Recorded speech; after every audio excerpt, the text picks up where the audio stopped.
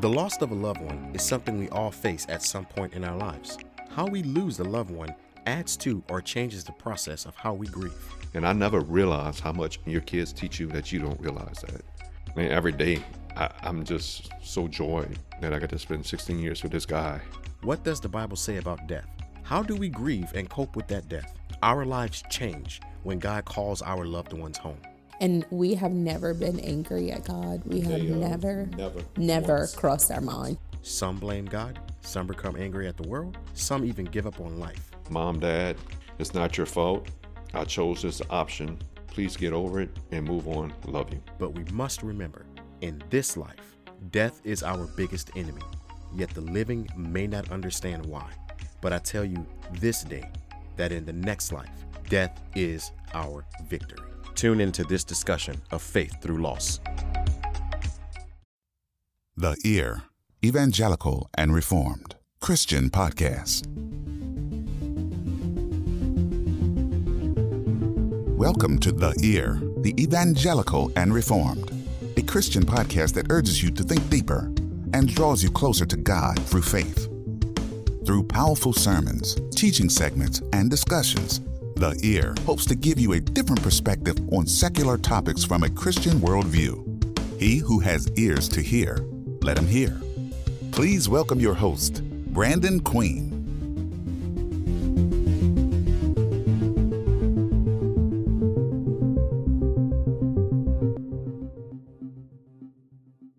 Good morning, podcast world, and welcome back to another episode of The Ear. Today you are in for a good treat. We're going to talk about something a little touching to the soul. A lot of people deal with this. A lot of us deal with a loss of a loved one. My name is Brandon Queen, and it is a joy and a privilege to bring you quality content through discussion and biblical commentary on topics the secular realm often get wrong. With this podcast series, we hope that this dialogue, that we can show you a connection between faith and loss. So, as Matthew 11:15 says, he who has ears to hear, let him hear. So take this opportunity to hear God's word proclaimed. All right, I am honored to have a dear friend of mine, Bart Mattis, and his wife, Miss Amanda Mattis, join us for this discussion. Sometime last year, back in August, Bart and Amanda experienced a tragedy, with the loss of their son, Evan, to suicide. And Bart used to work with the sheriff's office where I currently work. And I'm not sure what Miss Amanda did. I'm pretty sure she did something awesome. But I'm going to allow them to go ahead and introduce themselves. So I'm Amanda Matisse. I, of course, am a mother first, and I currently work for Lafourche Parish government as the executive director of community action. So I'm definitely out in the community, often serving our wonderful parish. You want to say about you? I'm Bart Matisse. I'm employed by PCM. I'm a assistant operations manager, and also am still in the reserves of the Lafourche Parish Sheriff's Office. We have been married for 20 years. Gosh, this seems like a long time. Yep. And describing our faith in God as a couple, I think that is something that we struggled with in the beginning of our marriage. That was just not something that we put first. And we got married pretty young. Well, I was pretty young. Bart was a little older than me. All right. So, in the beginning, we did not really focus on putting God first in our lives, and we did not reflect God through us and Jesus, and did not, there's so many things that we could have done differently, and it's not until a couple of years ago that we found our home, our church home, which is Thibodeau Family Church. And now that we were put there for a reason, and that has ultimately got us where we are today, which is using our faith to get through this, using our faith in God and, in our walk with Jesus, and just reflecting the goodness of God through this tragic moment. Yeah, it was. I remember. I think it was the Friday before it happened. I saw Barton Rouses. I was working the detail, and I think you had just told me you were leaving the sheriff's office that time. Yes. Last year. Yep. And I was heartbroken because I worked with Bart for a little while on patrol and enjoyed it. You know, so loss comes in all different variations. You know, we all know that. You know, I know we talked about what y'all did for a living, but Bart, how long you been with PCM? Since 2013. Worked at Bollinger before that, and after BP, kind of jobs kind of dwindled away. So actually, as a guy she went to school with, dad owned the company. Went in not knowing too much about what people do in pipeline, and I learned a lot from Mr. Mike Fazy and that group over there. And from there, I always had an interest in being with the sheriff's office, the law enforcement. So through our son Evan, one day I was telling him not to give up on your dreams. Nobody can stop you to do whatever you want. He goes, "Why you let yours go?" I said, "What you mean?" He goes, you know you're not too old." He goes, "You know all them people that's in that reserve stuff, you know, you can still chase down your dreams. So as a father, you got to do what you say, you know." So that's how I ended up becoming a reserve officer and did all that good stuff. And Did went full time. then went full time.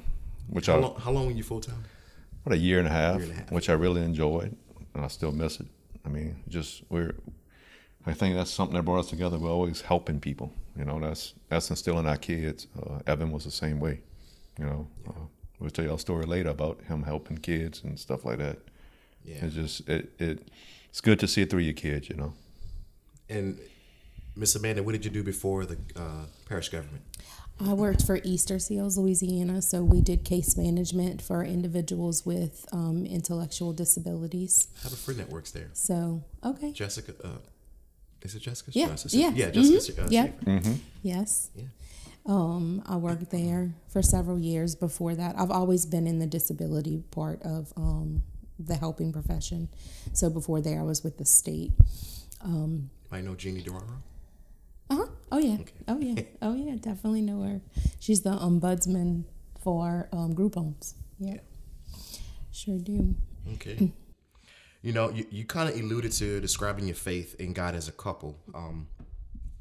How long did it take for y'all to, being in a Reformed faith, I should ask this question a different way, but I'm going to ask it in this way just to set the question up. How long did it take for you guys to find God? We found it at different parts of our marriage. We both was raised in a Catholic background setting. We got married and we lived the young couple life of, party first, all this. And then, I don't know, we just got to the point where it's like, man, we got to change something up. We got these young kids here. We have to teach them differently. We got to teach them differently.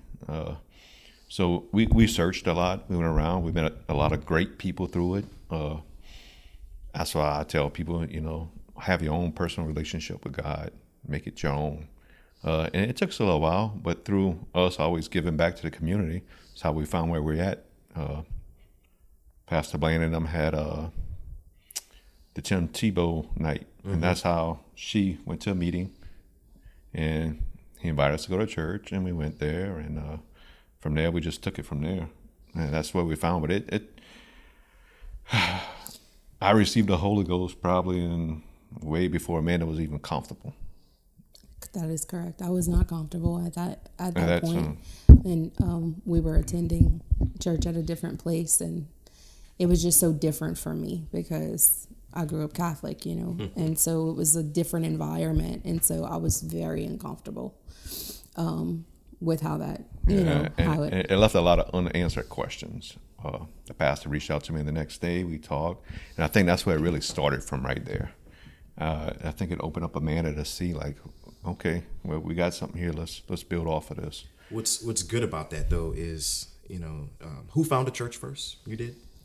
I think it was both of us. Both of us.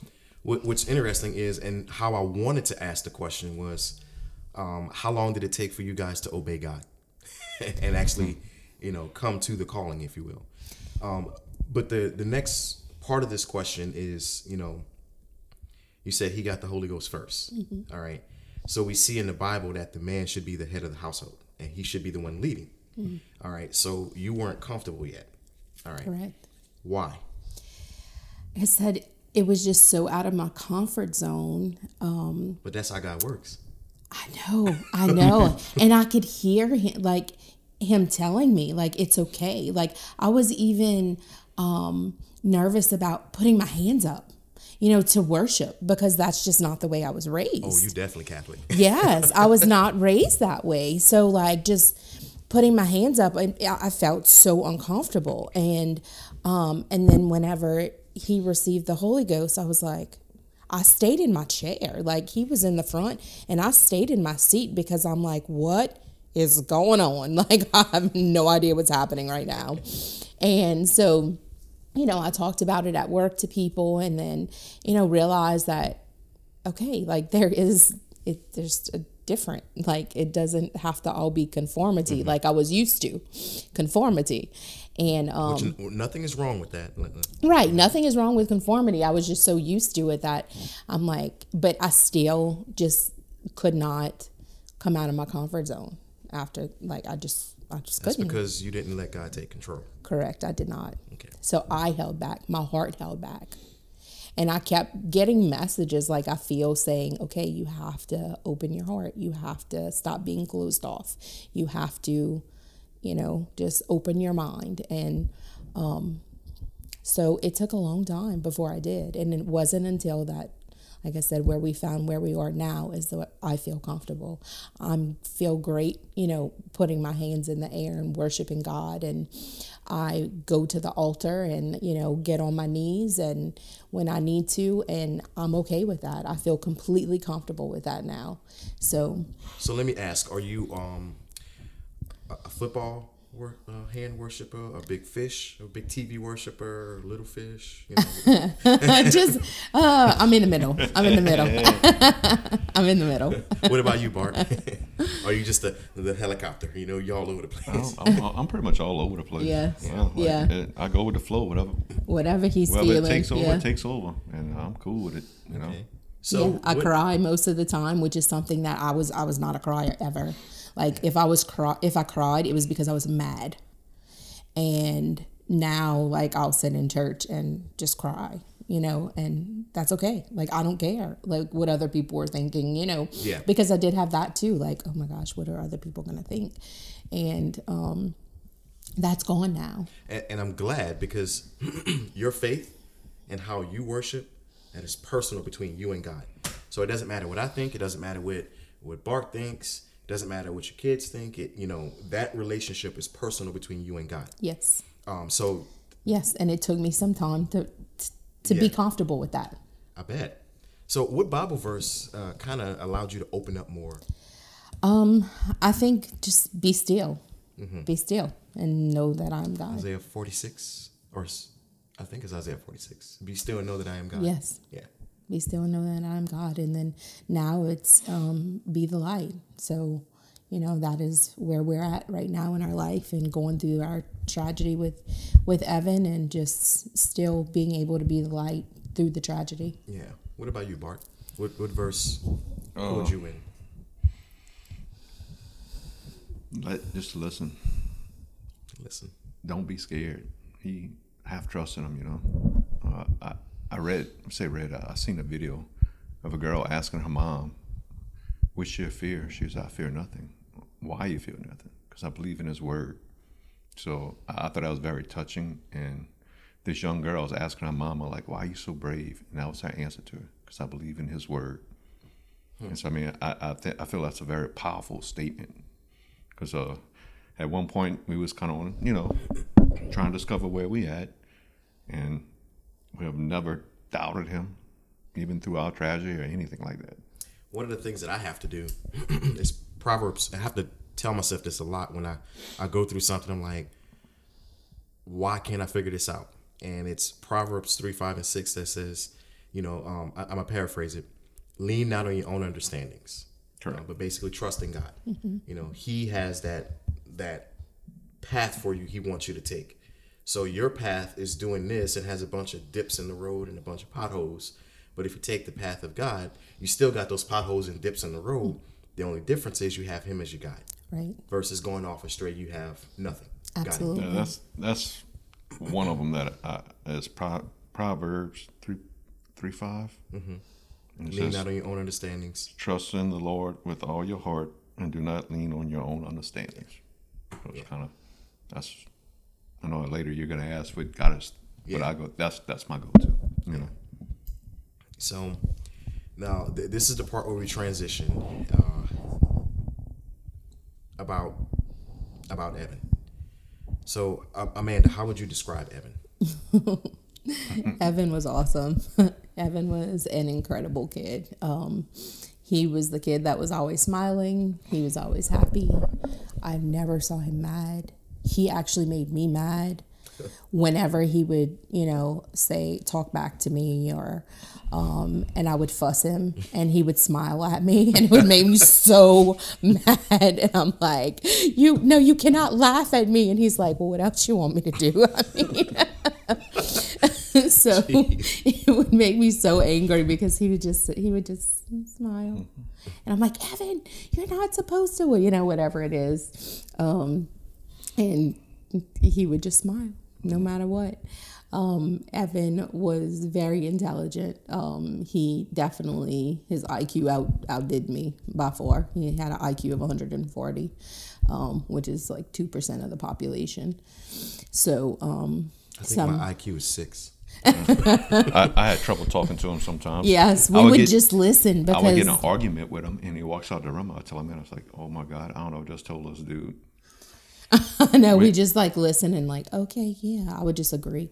Yeah, I know what you're talking about. Okay, yeah. I would go on, before I went full time to the sheriff's office, I would go to business meetings. And once, you get to know people and talk. And once they got to know me and got to know Evan here and there, I would go actually all the way to Houston. And the first thing we do, hey, put your son on, we want to ask him a question. Because he was one of the guys that can stay on Jeopardy and just drill him. Walk through the living room and just, da-da-da. So it was like, it was cool. They didn't want to talk to Bart. They wanted to talk to Evan. So I used to always I'll come home and say, brother, you sold more stuff for PCM than I ever did in my life because they want to talk to you. He was that kid. I mean, growing up, he was always your normal kid. Yeah, he had a huge heart, definitely had a huge heart.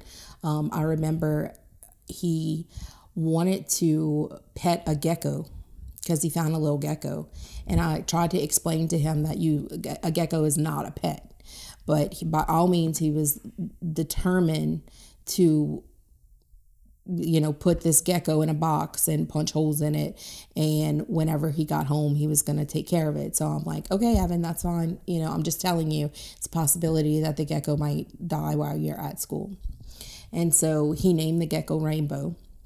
And we put the gecko in the box. And of course, he came home from school and the gecko had passed away. And we had to bury the gecko, Rainbow, in the backyard, in the corner of the backyard. And he was just distraught. Like he cried and cried because the gecko had died. So his heart was just so huge. He did a lot of research. He did a lot of research on COVID. He did a lot of research on how other countries were handling it and, what was the best approach to take. And he did a lot of research on politics. And, we were supposed to leave on September 22nd of 2020 to go to Washington because several years ago he asked us, please stop giving me gifts for Christmas and my birthday. He said, just take me places.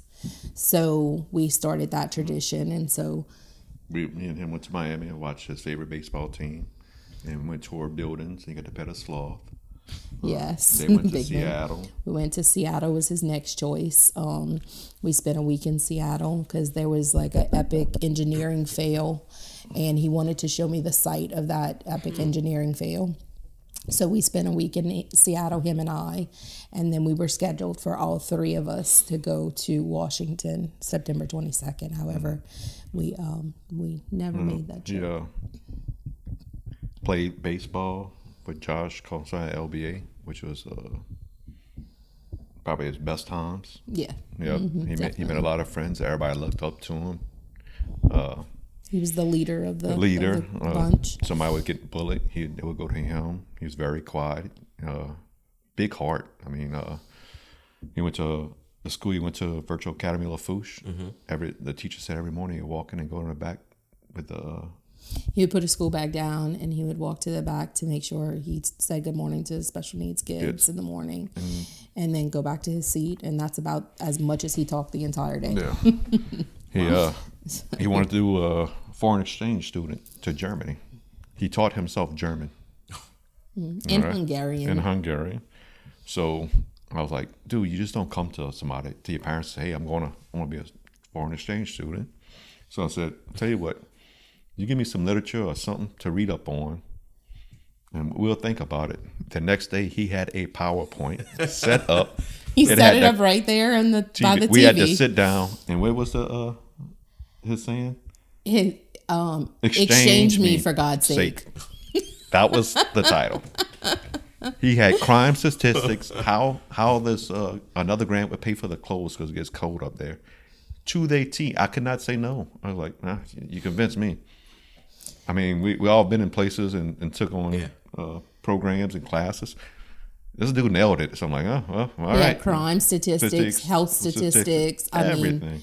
Mean, that he would have an interpreter with him, but he would, teach himself the basics of German, the German language. And I mean, just had it all. And we like, how can we say no? Okay. How long did he want to do this? So it was 12 months. It was a combination of studying in their schools and learning about their government. And so he applied for the scholarship, and they granted him the scholarship, and COVID happened. So he would have left at the end of August of 2020. No, September of 2020, the end of September of 2020. But because of COVID, it was canceled because you couldn't cross the borders. And but he was going to Germany. I don't know. I'm not a parent, but I don't know. Yes. I know. We were trying to figure this out. We're like, okay, we're going to have to go one at a time to visit him. So like we got in contact with somebody we know that lives in Germany, and they said that they would be a backup if there was an emergency situation. And it was about an hour away. Yeah, they were an hour away from where he was going to be located. So we had all that lined up, and then we were like, okay, we're just going to do one at a time so we can go more often. Did you change the phone plan to where he can... We didn't get to that point, but we were. Nice. So obviously there's a lot of lessons you guys probably learned from Evan, but what particular lesson, I'm gonna start with you, Bart, that you learned from Evan? I didn't realize how much, I mean, as a father, you plan on teaching your kids stuff, and so they can get through life and manage through life. After this tragically event, I didn't realize how much things I do today that he taught me as a man, father. I mean, it's just, I guess, part of my faith, like the stuff that he taught me. Decisions I make today is stuff that he taught me. Because I would always talk to Evan, even when the sheriff's office come back. He would wait up, text me at night, hey, what's going on?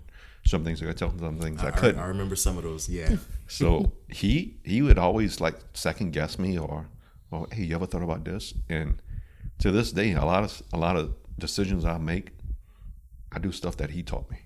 Sit back, wait, look from his eyes, And I never realized how much your kids teach you that you don't realize that. So I mean, every day I'm just so joyed that I got to spend 16 years with this guy. And what he did for me, Yeah, it's a blessing what kids can do. They are truly a gift from God. My nieces, I love those girls to death. I do spoil them, I'll admit that, but I learn a lot from them too. And I don't have kids, but I get it. Yeah. So what about you, Miss Amanda? For me, it's just he loves so big and so deep. Every morning, the first thing, he was a coffee drinker. He loved coffee, which is another part of the reason why we went to Seattle, because of coffee. But every morning before he would fix his cup of coffee, he would give me a hug. Every night before he went to bed, he would come give me a hug, even at 16 years old. And just how compassionate he was, and about any topic that, you know, he was on or thinking about, or he was very compassionate and very thorough. And so I just learned to open my heart and just be like Evan, you know, and when I find something that I'm very compassionate about, to act on it, because that's what he did. Yeah, he had a huge heart. Yeah. Huge, man. He was And I totally think that might- totally against public housing, the way they set it up.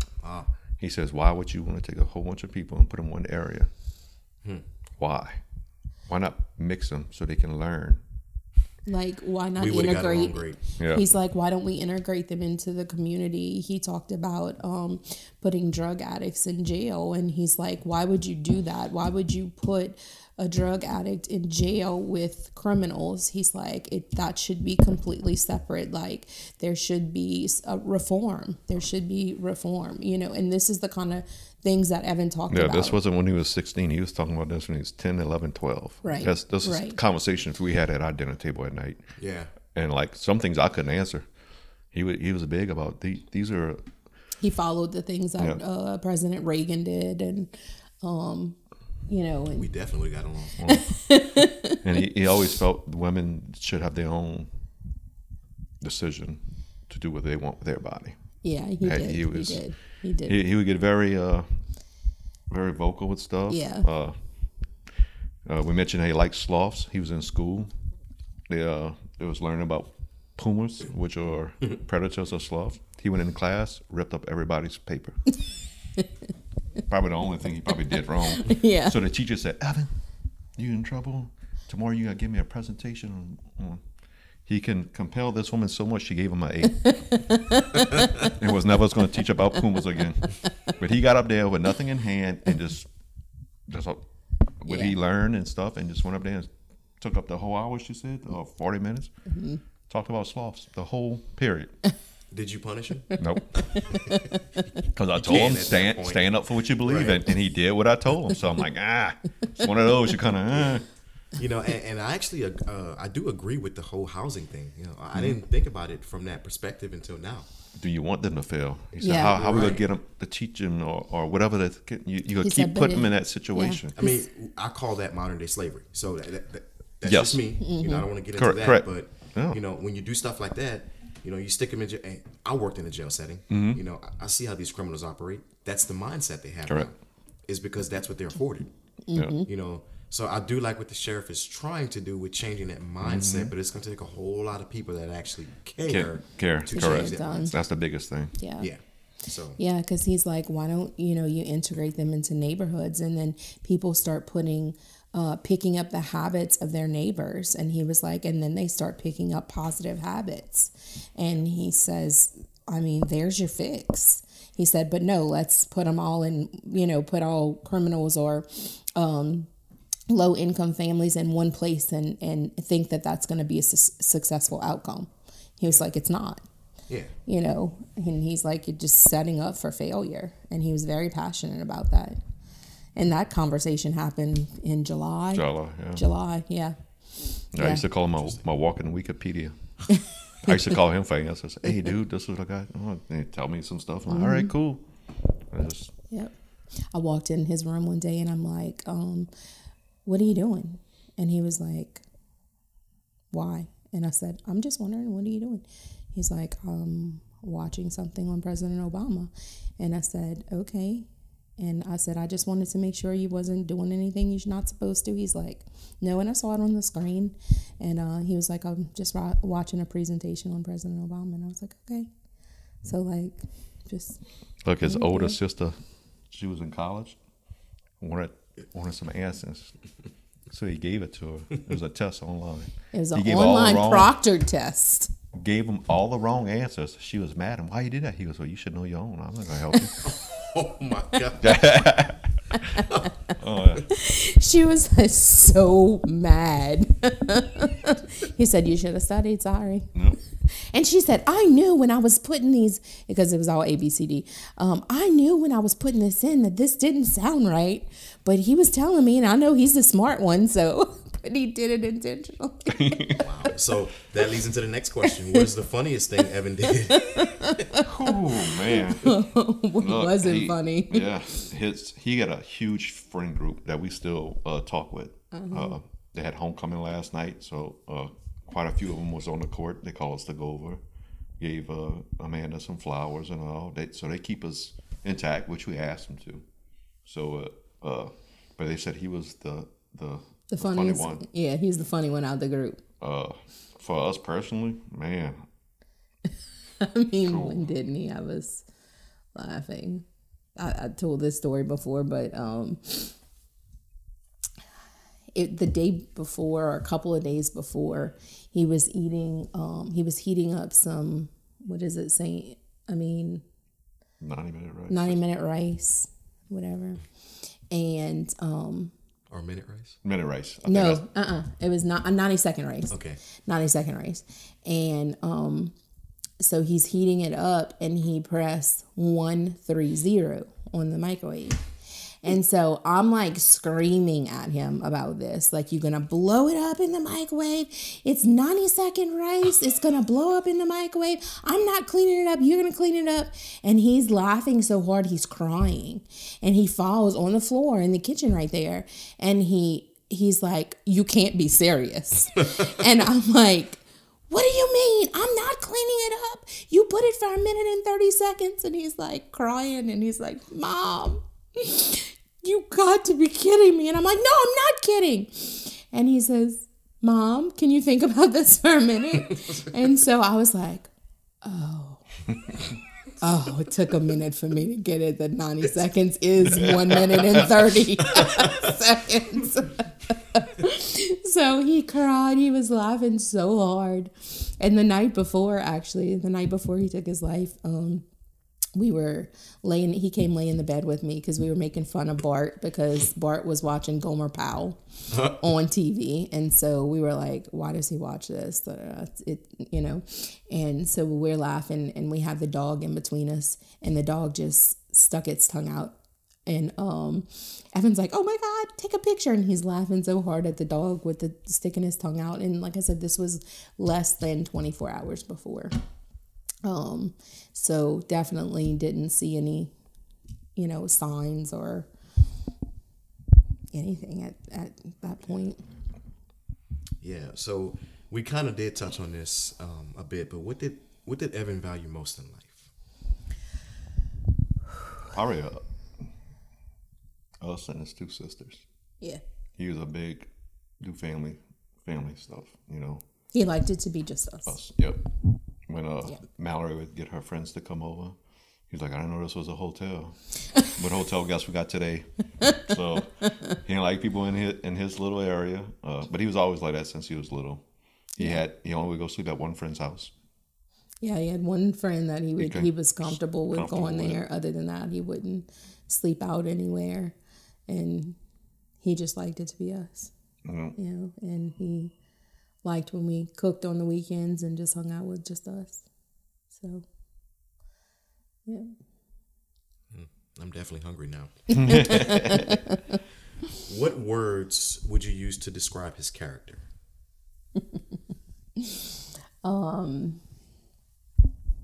Compassionate, funny. Always had to do it the right way. Correct. So if you was a pool player and you asked him to play pool, nope, I ain't playing. He would sit down, study, watch. Then when he realized he figured it out and can beat you, all right, let's play now. Yeah, he was very meticulous. With everything. With everything, even his handwriting. Very meticulous with everything. Everything had to be a certain way. He was just a great kid. And some of my coworkers said, man, I never seen somebody's room this freaking neat and organized in my life. So that's him. That's how he was. Yeah. A little bit of OCD, huh? Oh, yeah. Like, don't come in my room with shoes. You cannot go in the shoes on. Do not go in the room with shoes on. So still to this day, we don't go in this room with shoes on. Mm-hmm. Yeah. When I do it, So I kind of changed his room into like a prayer room. So when I feel like I'm getting down, because his room is not touched, everything is still exactly in the same spot. And so I'll go and just kneel on the side of the bed and exactly where he laid, and just pray. That was a tough road to cross. So the day after, we slept somewhere else that night of the day it happened. I didn't feel like I could be home. Yeah. So we stayed in a hotel. So when Hattie called us, because she's the one that found him, running with an iPad to my mom's house that lives behind us. It was just a shocking thing. We had an hour and 15 minutes to get back home. You broke the law? You did not break the law. Not once. I think we drove 45 miles an hour on the way home because we were trying to process everything. So the first call I did was call the dispatch. I know they wouldn't give me the information. It's like, who's out there? It was like Blake and them. Like, tell Blake to call me when he can. I knew he wouldn't call. I just said that just to appease me. A lot of our training kicked in. I tell everybody that a lot of people that I work with, including you, had a part playing for me getting home that day. Played a part in it. Told a man to call a pastor, get him over here. Called my dad, who was in law enforcement and worked with the sheriff for many years before. And did not speed. Punched the steering wheel a couple of times. Just because it was a shock. We didn't have no signs, no nothing. And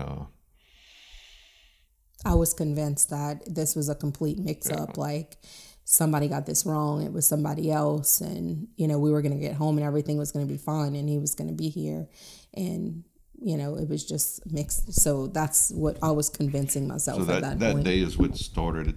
I don't know. My faith had a lot to do that day too. So I was telling Amanda that we took a class, the one we go talk at CIT. This woman said the day she lost her son, she lost her husband and her other kids for 7 years chasing Y. So that instance, I kept telling Amanda, we cannot chase Y. We can't do this. We got 2 girls to raise. We're going to get through this some kind of way. So the next day, we stayed at a hotel, and I'm like, we got to get home and get some stuff. And everybody was like, we're not going back. So I'm like, all right, this is how it's going to be. I said, I don't care if you ever go back in that room ever again. But we are going back in the house. We have our memories of him. I said, the devil will not take our house from us, our memories. So it took a while for them. Took me a day or two, kind of go in there. I went the day of. Amanda took a while. The girls been in and out. So now it's kind of like her said, that's our prayer room. Kind of, Yeah. Like we go in there, sit down, and just chill with Evan. What I can say though, Bart, I was at Rouse's the day it happened, working the detail, and it just so because I never turned my radio on in Rouse's. Correct. Okay, it just so happened I had my radio on, and I heard some kind of information come out, and I'm like, so then I heard 442 going out to the residence. So I picked up the phone and I called her. I said, what's going on? And she gave me the information, and she's like, we might need you. I said, Kendra, I'm stuck on a detail. I don't know if I can leave. She's like, they got to make something happen. And I was willing to get in my car and head this way to be here for y'all. But what made me feel comfortable is, and I was contemplating on calling you, but I actually called you, and I'm not going to say you seemed at ease with the situation, but I sensed a level of peace with the incident. And I definitely knew your faith had something to do with it. So what I did was I calmed myself down. I think I spent most of the rest of the night outside just pacing the parking lot praying for y'all during this time, because I wasn't directly affected by this, but because I know you, I can empathize with what you're dealing with. My heart went out to y'all.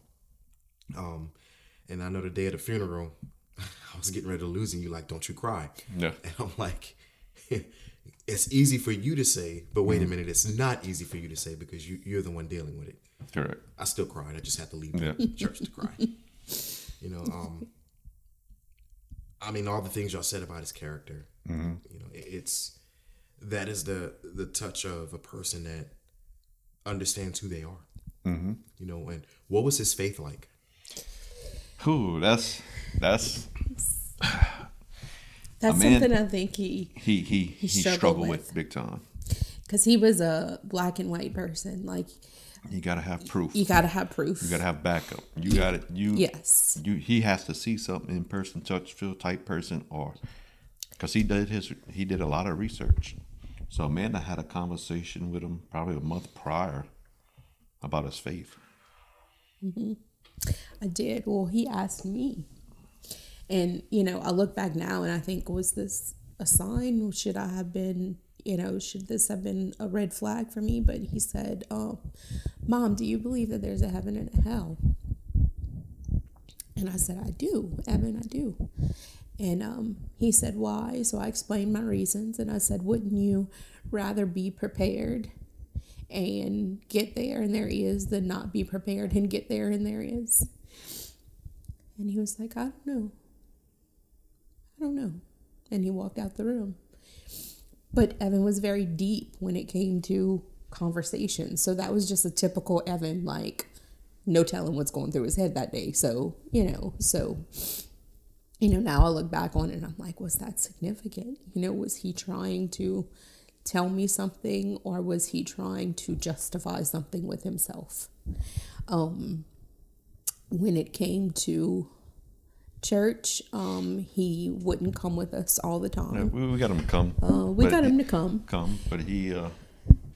But then what he learned, he would go and research it to make sure it was valid. Right. So anything Pastor Blaine would say, he would come home and he would research it. And then he would come tell us what he found. And he was like, you know, what he said about this is correct. What he said about this is correct. And he would just analyze everything that went on. Like, he took it all in. That's a good thing. Yeah. Yeah, he took it all in. I used to always tell him, I said, the Bible is your instruction guide to life. So everything comes with an instruction book, right? Yeah. So. But then he would question, well, how do you know that they didn't just make this up? How do you know that what's in here is real? How do you know that, he would just question everything. Everything was a question to him. Like, who can back this up? Who can prove it? Who can, it was constant. His brain was constantly going. Yeah. And I have the same fight with scientists, or let me rephrase that, not scientists, with atheists. Correct. They do the same thing. And I'm not saying Evan's an atheist, right. But, correct. But he wasn't being naive or negative with it. Mm-hmm. So atheists, they do the same thing. Prove to me that this is real and this happened.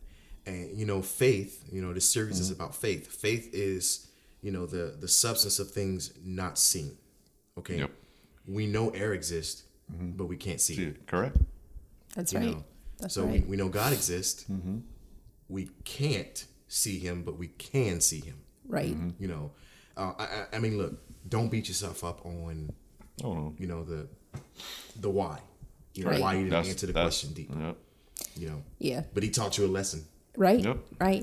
And like I said, when he would come and he would go and he'd look it up and he would say, what the pastor said today in church, I did some research on that, and what he said was correct. It made sense. And I'm like, okay. So he let me ask this. He believed there was a God? Yes, he did. Yes. Okay. He probably struggled with the religion aspect of it. Yes. Correct. So actually something popped up on my timeline the other day, and and I laughed about it because he was younger. And he said he had woke up that morning and he said, I had a dream. And I said, you did? And he said, yeah. He said, God was talking to me in my dream. I said, oh, really? I said, what did he say? And he said, me and Mallory need to get along better. And I said, oh, okay. He said, but he said it in Spanish. And I said, why did he say it in Spanish? And he was like, because he's God. He made up that language. And I was like, okay, Evan. And I had put it on my Facebook, and so it popped up in my memories, and I was laughing about it. But yeah, I struggled a lot with, we had went to Pastor Bland's house to plan his funeral. And so they invited us over for dinner and to talk about, how the plans were going to go for the funeral. And he looked at me and he said, what's going on? I mean, knowing that we had just been through, the most tragic part of our life, he knew there was something else that was there. He saw it in me. And I looked at him and I said, how do you know? And he was like, tell me what's on your mind. And I said, okay. I said, so I grew up, in the Catholic religion. And I said, it was always instilled in us that if you commit suicide, you go to hell. And he said, don't you dare do that to yourself. And he said, that is not biblical. He said, we will have that conversation when you can find it for me in the Bible. He said, which means we're never going to have that conversation because you're not going to find it. And I said, I feel like I can breathe. I feel like I can breathe again, because that was weighing so heavy on me, because that's what we were told, and that's what, And so I said, at the funeral, I need you to talk about this, because 90% of the people that are going to be at his funeral are raised Catholic. So I need you to address this, because I don't want my family thinking this.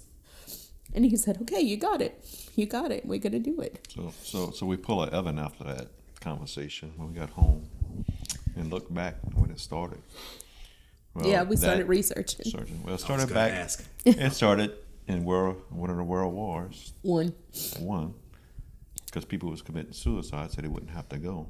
It's because they were being drafted. So they decided, hey, we're going to say if you do this. And that's where part of it started. So it was a quick suicide prevention back then. So it was a quick way to get people to stop. And so that was the best they could come up with at that time. So they're like, okay, so if we say this, then it's going to stop. And it did slow it down. Yeah, but instead of going to scripture, because I can tell you right now, committing suicide, yeah, we can call it a sin. Mm-hmm. It's a sin. But he forgives all sins, like I tell people. Right. But what is the most egregious sin that God often does not forgive? That's blasphemy. That is blaspheming the Holy Spirit. Mm-hmm. That is somebody saying that there is no God and God does not exist, and all the other bad things that go with that. Committing suicide, it is a horrible thing. In this life, and this is a quote that I've been saying since the Secor incident. Mm-hmm. In this life, death is our biggest enemy. Mm-hmm. In the living, we sometimes understand, sometimes we don't. But I tell you this day that in the next life, death is our victory. Mm-hmm. And what I mean by that, and it's based off of the 23rd Psalm, that part where it says that I walk in the valley of the shadow of death, I will fear no evil. Then it goes on and it says that rod and our staff, they comfort me. Yes, Evan was comforted during that incident. Now you're being comforted now. Mm-hmm. You can rest assured that in the next life, it's victory. The only time it will not be victory is if a person that aggressively does not believe and chooses not to believe in God. Mm-hmm. That is when it's not a victory. But for those who are called and chosen in Christ, is it death or is it just a transition? Mm-hmm. Yeah. So rest in that. Right. Rest in that. So one of our friends who also lost their child to suicide, he said something very significant at the bike ride. Yeah, he said the people that on 9/11 was jumping out of buildings, did they commit suicide? No, they was in so much pain for the fire they jumped. He said we couldn't see our kids with the pain they had, so they jumped. So I never thought about it that way, and I was like, man, that's a Tim. Yeah. Clark. I said, Clark, man, I never once thought of that. He said those people didn't jump because they wanted to kill themselves. They jumped because they were in so much pain from the heat that they just jumped. He said, so our kids were bottled up and had so much pain, and they jumped. So, I mean, to put it in perspective, I mean, that's a pretty clear perspective I mean, to me. look, we can sit here and say, well, why did he do it? Yeah. What was his reasoning? You know, and something else that I rest assured in is God is constantly revealing himself to us and revealing things to us about him. Mm-hmm. There are also things that he keeps from us intentionally. Okay? It's not our job to figure out why. correct. It's not our job to understand why. Yeah, I tell that to men all the time. I said, the day we meet him again, you will not ask him why. No. That would never come in your No. mind. You're going to be No. worshiping God. Yeah, You know? That's that right. would never cross your mind. So just don't Yeah. even worry about it. Why worry about it now? I could see Sweet Brown up there. Anybody got time for that? You know? Yep. You know, and you'll just be worshiping God, you know. Yeah, So that's you're- what we said. You know, and we have never been angry at God. We The day have of, never once. crossed our mind. A lot of people And ask me never. that question. I'm And glad. You know why I'm glad y'all were not angry at God? This is going to sound pretty nasty when I say it, but Evan was never yours in the first place. Yeah, Okay? Correct. yeah. He's always been God's. So when I find myself falling into that deep depression, because I do it, I go in and out, Yes. in and out. It's going to happen. I have to change my thought process to, instead of, oh my gosh, my child took his life, I lost my child, I have to change it to, thank you, God, for giving me 16 beautiful years with this young man. So thank you for that. And that's just Satan. That is just Satan. His masterpiece is deception. Yep. And if you can beat him at his own game by just calling out to God, Yep. he's going to fail. That's like the approach. Say, I don't know if she wanted to take it, but she was coming along for the ride if she liked it or not. Right after, I was like, I called Captain Dave when at that time he was a captain. I was like, I want to do CIT training. I want to go give us our story, because that's who helped me through this day. And it was not even a month after. So they got in contact with those people, and they had a rule that they Have to wait a year. wait a year. But they heard our story, and just out of faith, they was like, oh, we're going to get them to come. Out of faith. And so we went, and she was very happy that we came, was able to get through it and stuff. But from that point, I was like, you know what? A lot of people in our community, and I'm pretty sure it's all over the world, suicide is untalked about. Oh, yeah. Oh, yeah. You hear about it, and that's it. So I'm Or you don't hear about We it don't hear because about it. the families don't want to say it. We right away just took it on and go out. I mean, I tell people, and one of the talks I give is kind of like we don't have nothing written down. We just go there, explain that day. It depends who we're talking to. CIT, we go through the whole event day, how to help our officers to deal with it, where we coming from. Oh, yeah. But I forgot what to say. Yeah. So I always tell people at some point in the lecture or talking is just that smile, the open the door might change somebody's perspective that day to change their life. Yeah, I did a whole season on suicide early on in my podcast, and that season was based off of a book written by a counselor at Cherry Creek Presbyterian Church, and you know, she talked about her niece committing suicide, and kind of went through that whole aspect of it, and she took her niece's journal and actually wrote the book based off of the journal. And you know, I don't like when people say they're going to commit suicide. It throws me in a whole different category where my mind starts doing all these things, thinking all these things. How can I get them help? You know, you're not going to do this on my watch. I'm going to force you to get help. But just listen. Start off by listening. That's why God gave us ears. Correct. Look, the very next morning after the event, Amanda went to social media, which he did not believe in at all. Yeah, he didn't have social media. Did not believe in it. Smart Thought it kid. was the worst thing ever. He's right.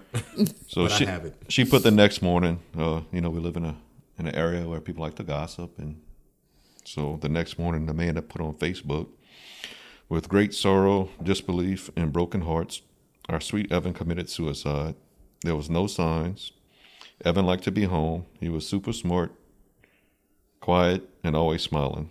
We had no idea he was in pain. The picture I posted yesterday was just hours before this tragedy. Please keep our family in your prayers. Please hug your babies tonight, and our lives are forever changed. Rest in peace, my sweet baby. So that was less than 12 hours after we got home. So right there, that was kind of, I guess, our start of making a positive out of a huge negative. It still gets to us. We're human. I told Struggle. a man and the girls, you gotta cry, let it out. The girls kind of get mad about it now. Say mad, it's like, my mama cries a lot, but we all different. Most of the time I cry on the way to work. We live for our whole life. You're a man, you're a boy, you stop crying. No, hey, go ahead, cry, boy. Go ahead, it's all right. Get it out, let's go. And that's what society teaches men. Teaches don't us, cry. correct. And, Yes. So I put that out there a lot too. Yeah, and that's okay. That's okay to show your emotions. And I mean, let's be honest. Women are better at it than us. Yeah. Especially if you're a mom. Correct. And that's not a negative. That's just how we're wired. Yeah. yeah, just seeing his friends walking out last night on the track, I was just bawling just seeing them, because I mean they loved Evan, as they loved Evan too, and I'm just thinking about them and how their hearts were broken too, because they felt like, God, did we miss this? Like, should we have caught this? Like so many people thought, could I have saved him? Could I have? And nobody has had nothing. His friends, no, they still. There's times when, in Ecclesiastes it says there's a time for everything in a sense, and I think that time for grief, in my personal opinion, never ends. No, it doesn't. I tell people something you don't get over, something you learn to manage with every day. So every day you manage to get it still feels like I'm gonna come home one day and he's coming out of his room. How was your day, Dad? What's going on? That's not gonna happen. So it's just your mind does that. You wander off sometimes. It's just, I just tell people we just learn to manage. Yeah. It's where we at. We got the girls, each other to take care of. It's just, this is our life now. So this is Evan's note right here. And we at first the day of, the sheriff was here. It's kind of weird coming home to work that you thought you'd never have to do.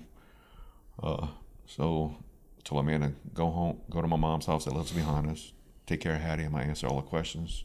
I know what he got asked. That kind of helped the ride home too. I was able to explain to man who's going to be there, how long it's going to take, this and that.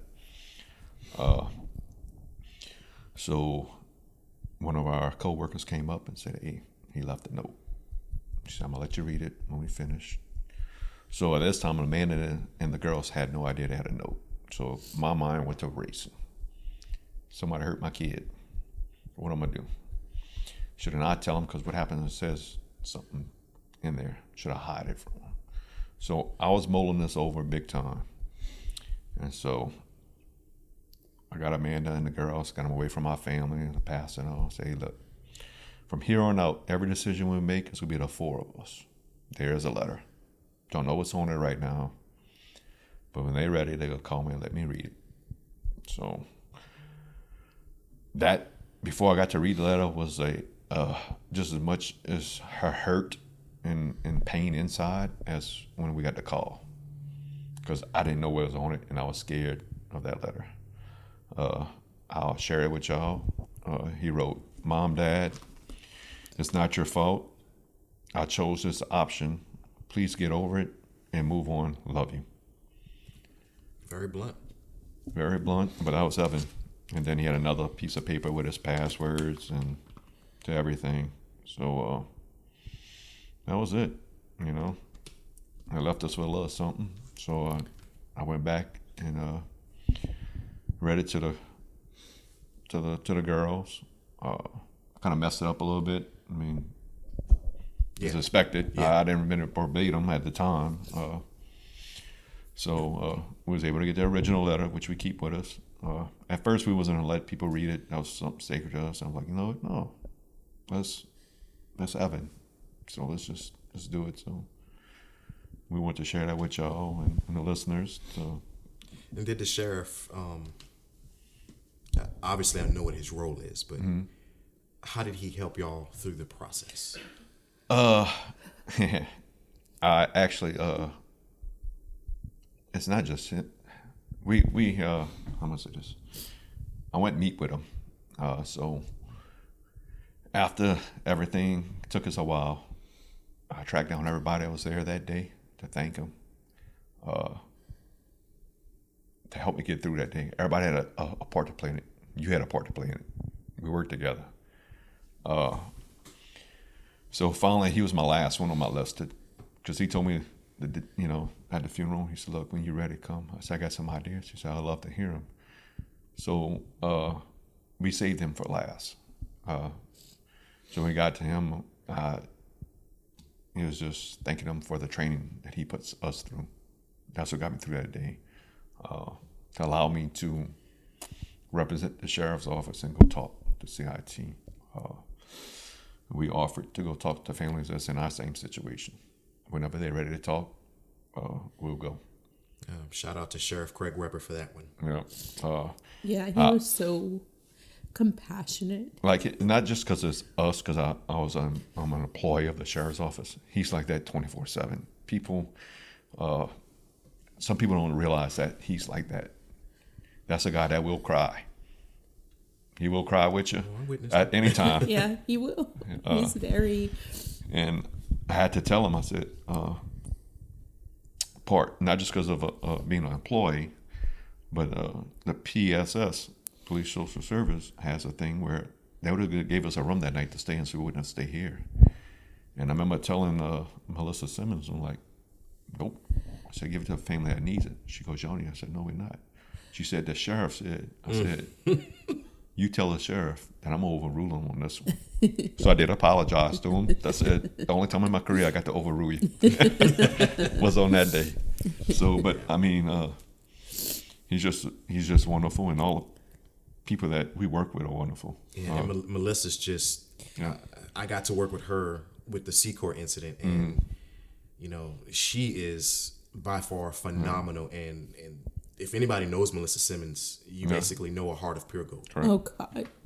Yeah. I remember opening the car door.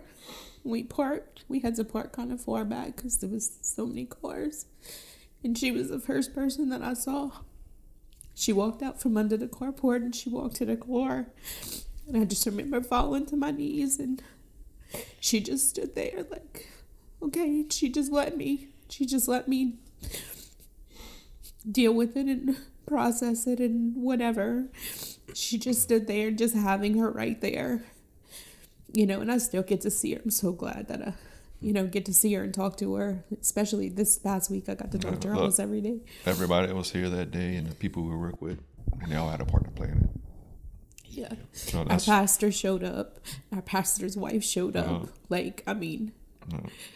How do you get that support? How do you have, he was here. Pastor got here before we got here. Mm-hmm. We called to tell him. Tell him. He just felt, didn't even know where we live. He knew a roundabout, but found us. And then his wife came and they prayed with us and they cried with us and and then the whole church just came together. And after that, it was just like, we were fed for months, like 2 months. Yeah. I think they had a meal train. They all came together as a family. That's beautiful. That's how the church is supposed to work. And just like community. Yeah. It's just, we do bike rides. We do all kind of little things. We don't promote a lot of stuff. We help out a lot of individuals and people. Yeah, do scholarships in his name. And we do things like that, but we don't promote it. Yeah. We just, that's how Evan was. Yeah. He didn't want everything on him. This kid never went to a baseball game and not caught a ball. High school, college, or professional. And he did all kind of wonderful things like that. Like things I look back down like, man, how did this kid do this? You know. And we actually there was really no discussion. We both knew that we wanted to cremate him immediately, because so he would have been valedictorian of his high school class. He This had year. the opportunity to graduate with his older sister 2 years ahead of time. At the time. And he says, why would I want to do that? Why? He was like, That's I what don't he want to said. grow up any faster. Why do I want to grow up to be an adult in this world? Because he just felt the world was a hateful place, and just said, I'm going to be a kid as long as I can. Okay. So he was already nervous about having to get up and speak and do the valedictorian address. And so he said, I'm going to intentionally make an F so that way my GPA goes down and I don't get that spot. And I was like, no, you're not. I said when we get, because he did not want to speak in front of everyone. You just do your job, and I guarantee you won't have to speak. He said, said, what you going to do? I said, we'll talk to the call him. principal. I'll figure something out. Just don't fail just to fail, dude. Yeah, right. I mean, I tried hard to make an F, and I used to get them. And this dude had to potentially do it. I mean, I could look at a math problem. Yeah, correct. So we knew he would not want anyone looking at him because he was already anticipating not wanting to get up and speak, you know, and address his class and the family. So we can't, you know. Yeah, We did that, and then she got some change. Yeah, this is his. That's one of ashes them. and his- They got the ashes in it. I got his fingerprint from those dog tags, so that way we always have them with us. If we Yeah. go somewhere, so we go on trips, we'll take them with us. And if she goes somewhere else individual, she has them with her. Yeah, I want to touch upon what you said about the church coming together, and the community within the church. Yeah. That is literally how Paul described the church in all of his letters, and that's how the church is supposed to operate. And one thing that I've learned over the years is that no one has ever been called to walk alone in their faith. We all walk together. This is a journey that we're all taking together. You know, Evan was not related to me. You guys are not related to me. But in Christ, we're all related. So we're walking in this journey together. Indirectly, directly, however you want to look at it. That's right. You know, so we're supposed to rely on one another. We believe that Jesus Christ is our Lord and Savior. We believe that he died on the cross for us. And we definitely believe that he rose again so that we might be saved. Correction. So that we are saved. Yeah, that might And I was done intentionally. Yes. Okay. But when we walk in faith together, the might turns into will. Yep. You know. Absolutely. Like I said, I mean, we couldn't have made it without. Well, there's so many. He shows himself so many ways. Because during the funeral was the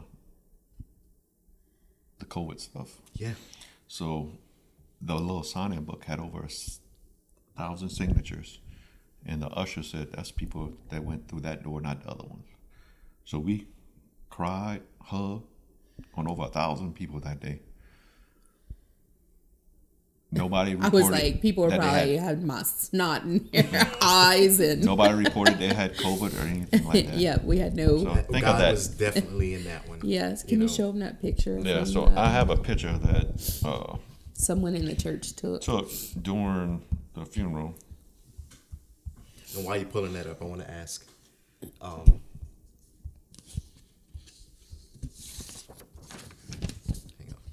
Did it cut off? No. Oh. I do want to ask, did Evan have any like signature sayings?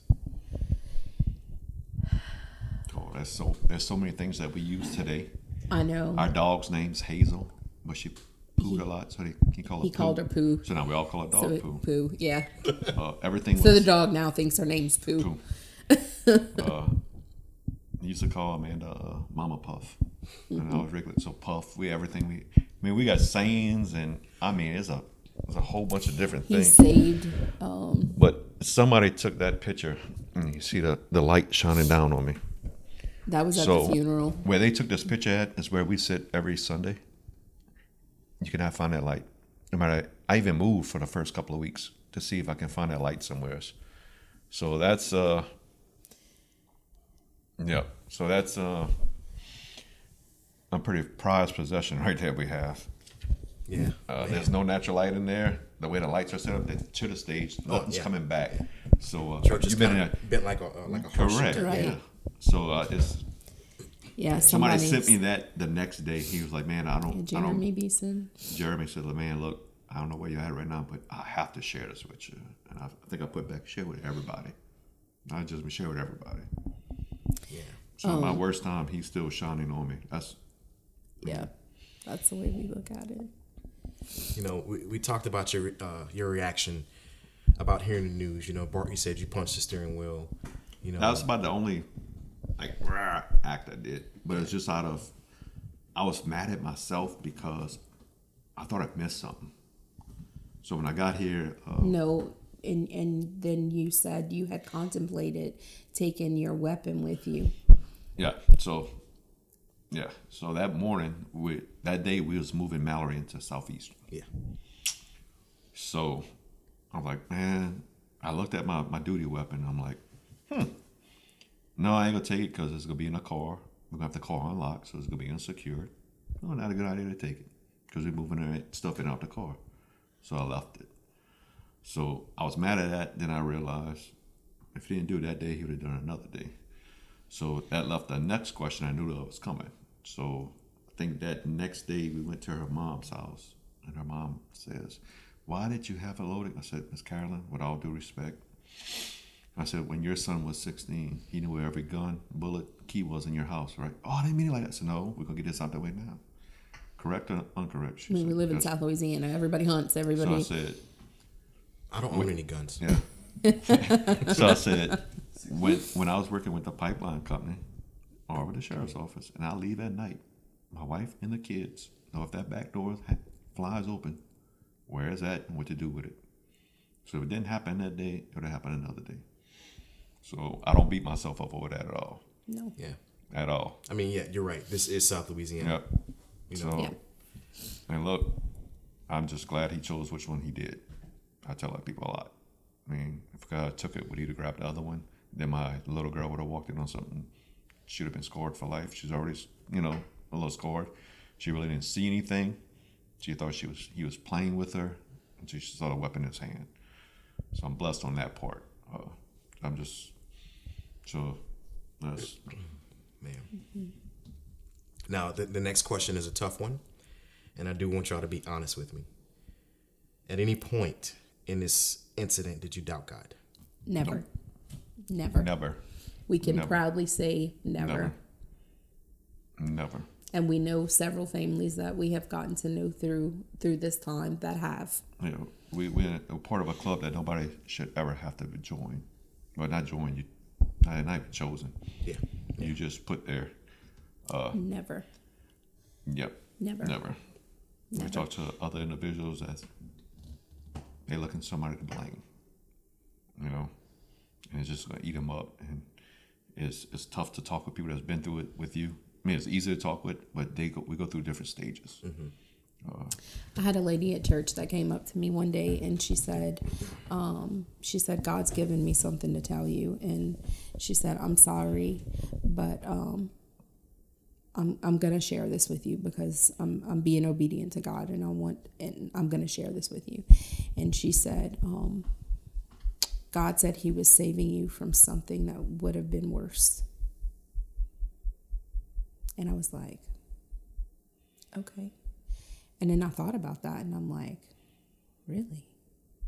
There could have been something worse. Like we at this moment, this time think that is the worst possible thing that could ever happen.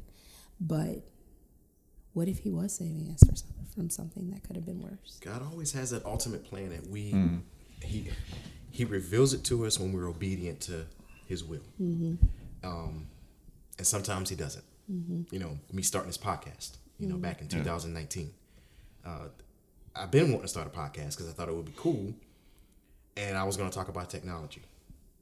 We ain't talking about technology. No. And it's like, okay, I'm not going to get anybody. Yes, I'm very strong in my faith. Nobody's going to listen to this podcast. It's about Christianity. Nobody cares about God in today's life. I ain't doing it. And here we are today.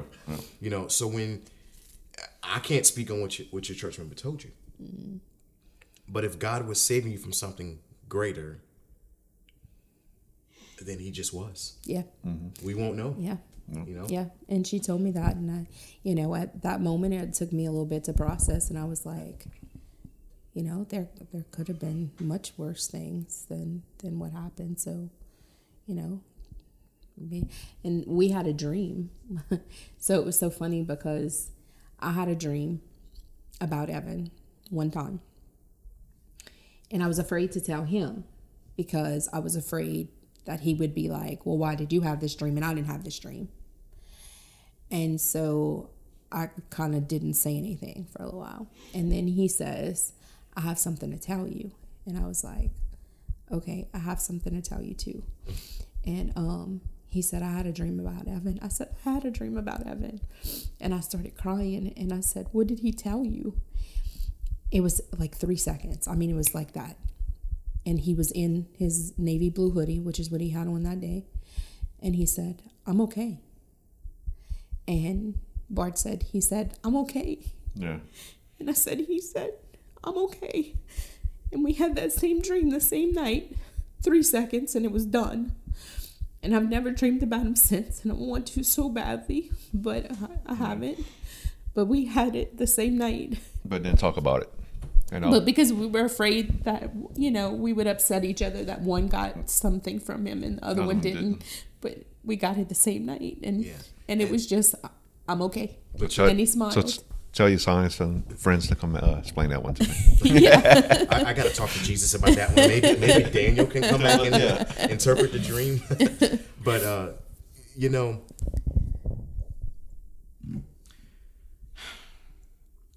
you have these moments where some things are clear, some things are not. Okay. So he appeared and said, he's okay.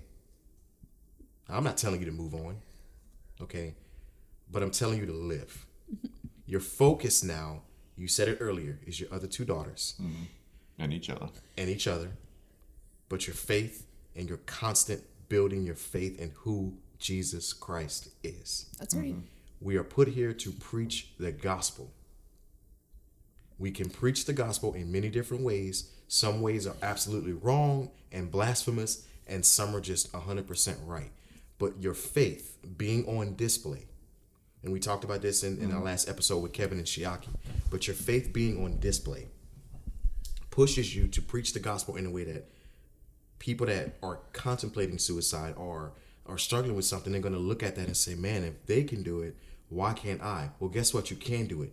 Fall on your knees and call out to God. That's all I can tell you. Yep. And look, this day, a lot of people struggle with it because you have high functioning anxiety. People could come out in public. We talked with Kim Thompson, and that's who Hattie went to. And I went to talk to her. Like I said, we go do them talks. So I'm there talking to a bunch of cops. This is at a CIT training. CIT training. And I'm like, hey, look, this is where we are. Everybody went to your therapist. And a guy from Tiller PD said, what about you? I'm like, how you gonna tell people to do something when you're the leader and you're not doing it? I said, Mr. Rick, you're right. So the next day I went. He called and made himself an appointment. Went and talked, and we had a good conversation.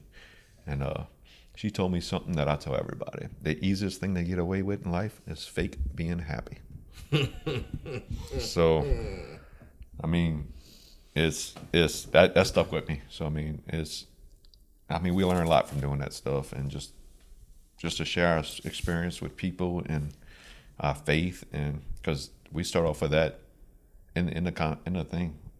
We're not coming to preach to you, but this is where we are, and that's one of the first questions we get asked all the time. Where you at in your faith? Is it stronger? That's like everybody's grasping for. Everybody's question. That's the first question. That's normally the first one we get. Is it stronger? Stronger than ever. And we have in that setting, we have a no holds bar. You can ask us anything. Okay, with that being said, so your faith got strengthened in this moment.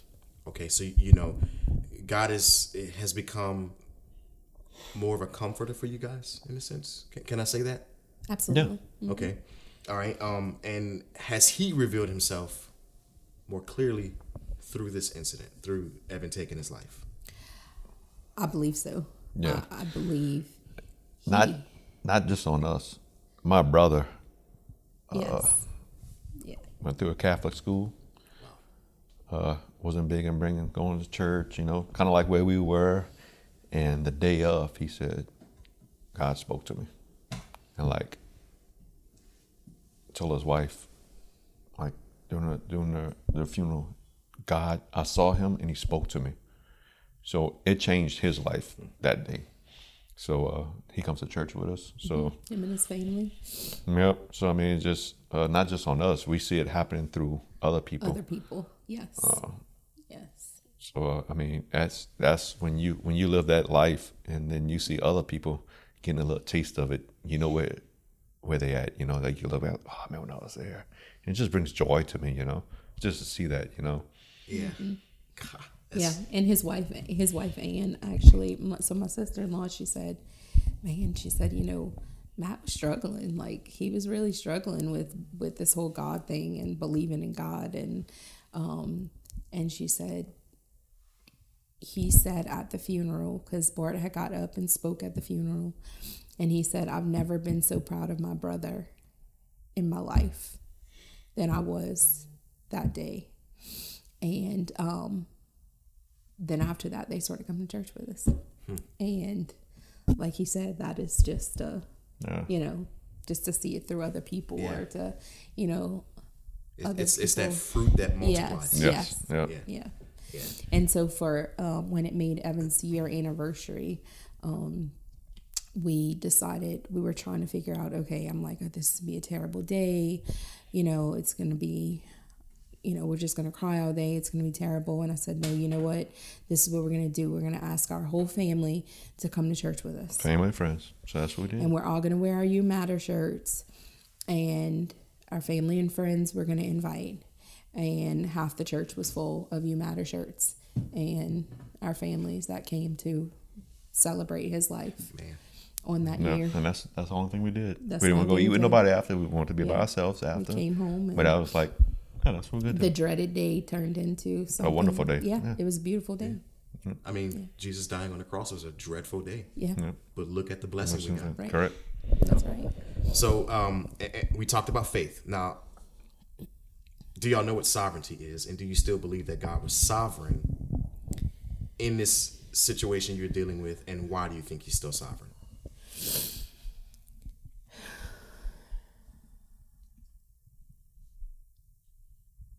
You want to answer?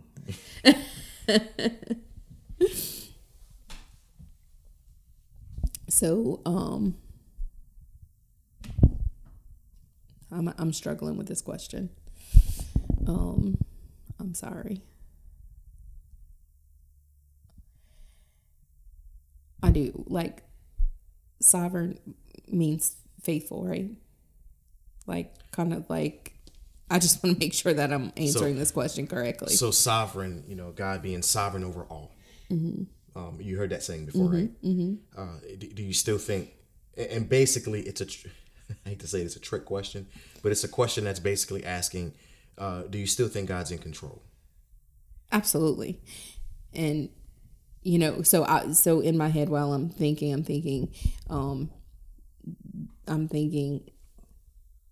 do I feel that God was unfair to me? There you go. And no, I don't think he was unfair to me. I don't think he was unfair to this family. I don't think, I think that, that the devil robbed us of our child and, whatever he was going through and, that we didn't know about. But I definitely believe that he is still sovereign to us. He is still faithful to us. He is still. Yeah, like I said, my own personal relationship with him. He still answers my prayers. So. And he always will. Yeah, he always will. Or maybe not.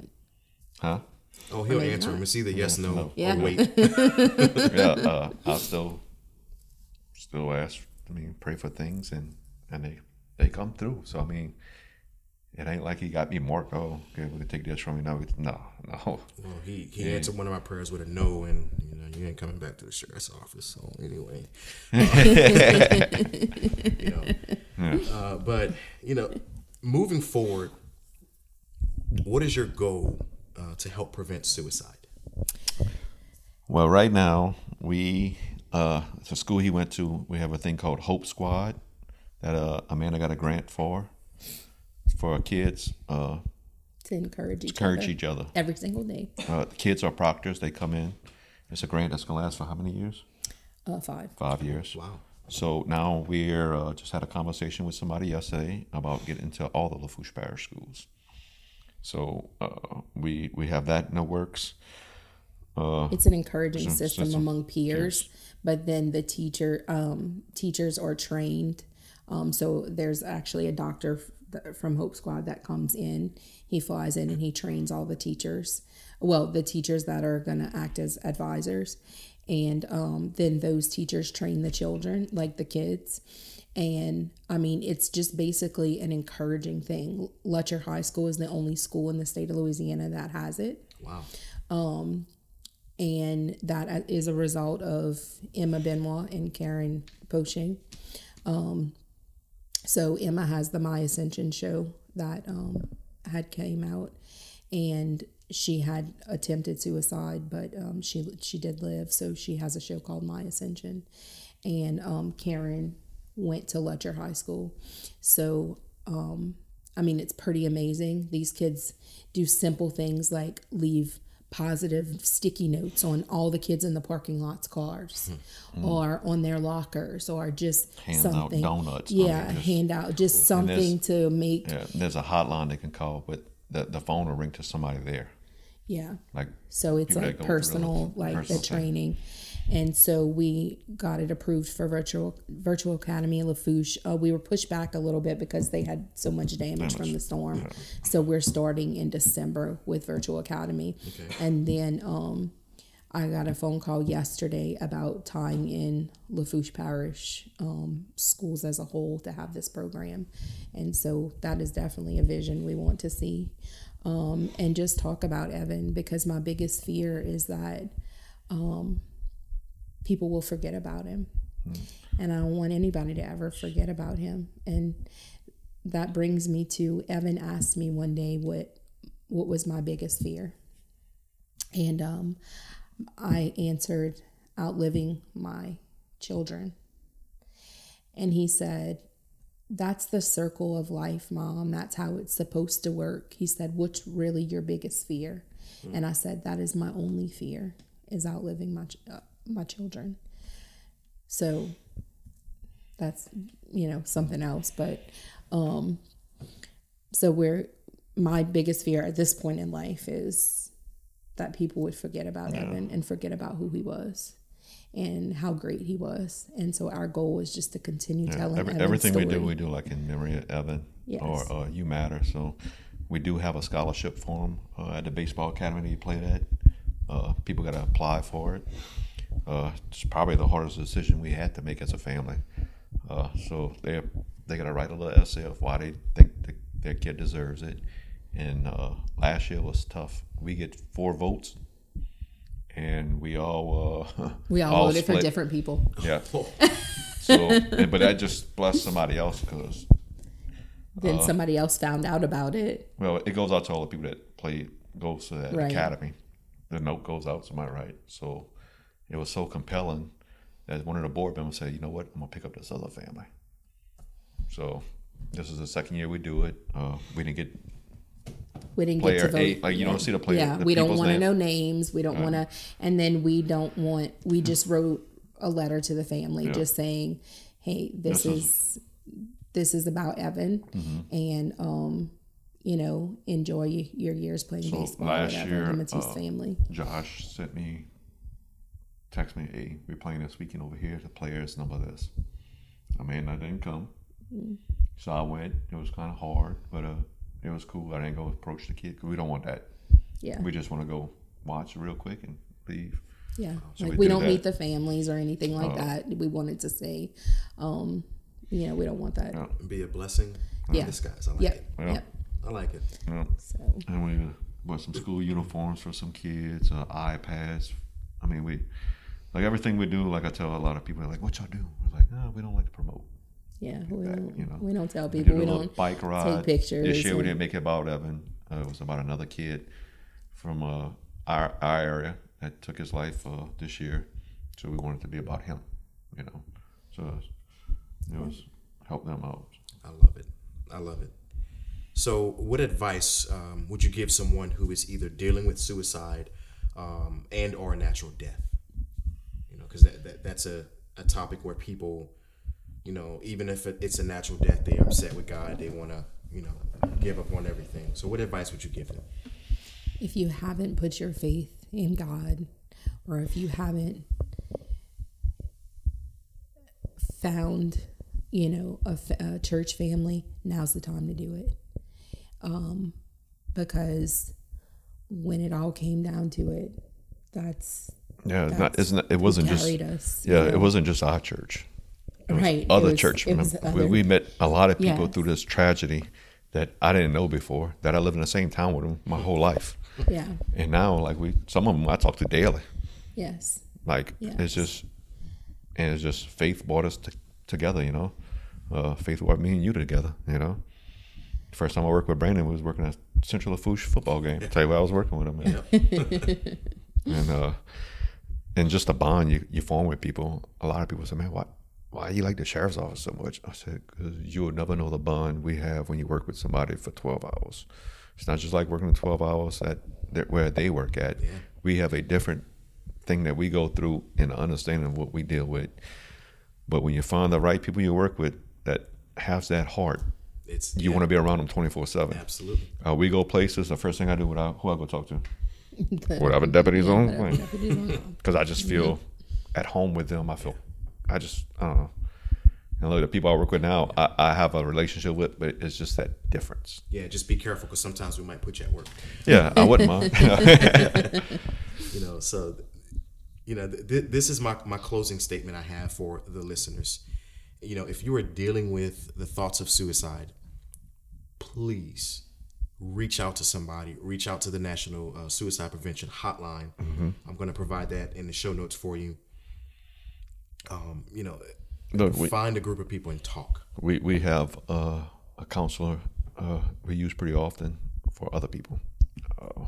She said, I don't care if I got an appointment set up. If you got somebody, you call. So we actually had to use her several times because parents have texted us and said that their children were having, and the waiting time to get in is, you know, 6 to 10 weeks. Right after all this event took place, Evan Hayes social media, I got rid of my social media. Then I'm talking to kids going like, if y'all need me, contact me. I'm like, ugh. So they get social media back, so they got a line of communication, but it works. I talked at one time to all his high school friends at a baseball with Shane Trosclair. Put me on the spot one day. I wasn't prepared, so I'm like, man, y'all need something to reach out. So I mean, I think the day after the funeral, that Monday, somebody called us. Man, thank you for what you said during the funeral, which I did. My son came to me and we had to go bring him and get help. So I mean, talk. We use this person pretty often. We just talk to somebody. And if you don't feel comfortable with your mom, dad, or just find somebody, we're here. I'm here, you know. All right, we'll find somebody. So yeah, awesome. Well, that is all I have for you guys, and I want to thank you so much for giving me this opportunity. I know I talked about doing this a while back, but I just didn't feel right at the time. You know. With saying that, I got good friends of mine that after this wouldn't talk to me. Yeah. Because they didn't know how to approach it. I'm gonna make them cry. It's just, man. I mean, I don't go promoting it, but I'm always, talking to people, you know. Yeah. So.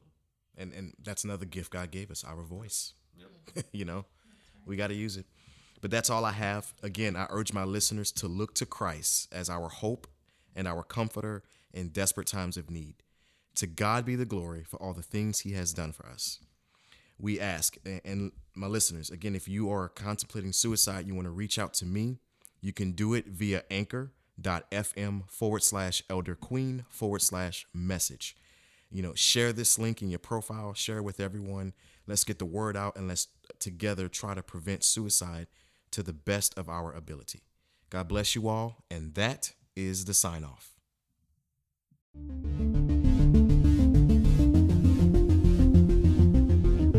You have reached the end of yet another episode from The Ear. We hope that God's word remains on the ears of the listeners. We pray that this podcast would urge you to go forth and spread His good news to the world. Thank you for tuning in. Please don't forget to subscribe to our podcast. See you at the next episode. God bless you, and may His glory shine upon you.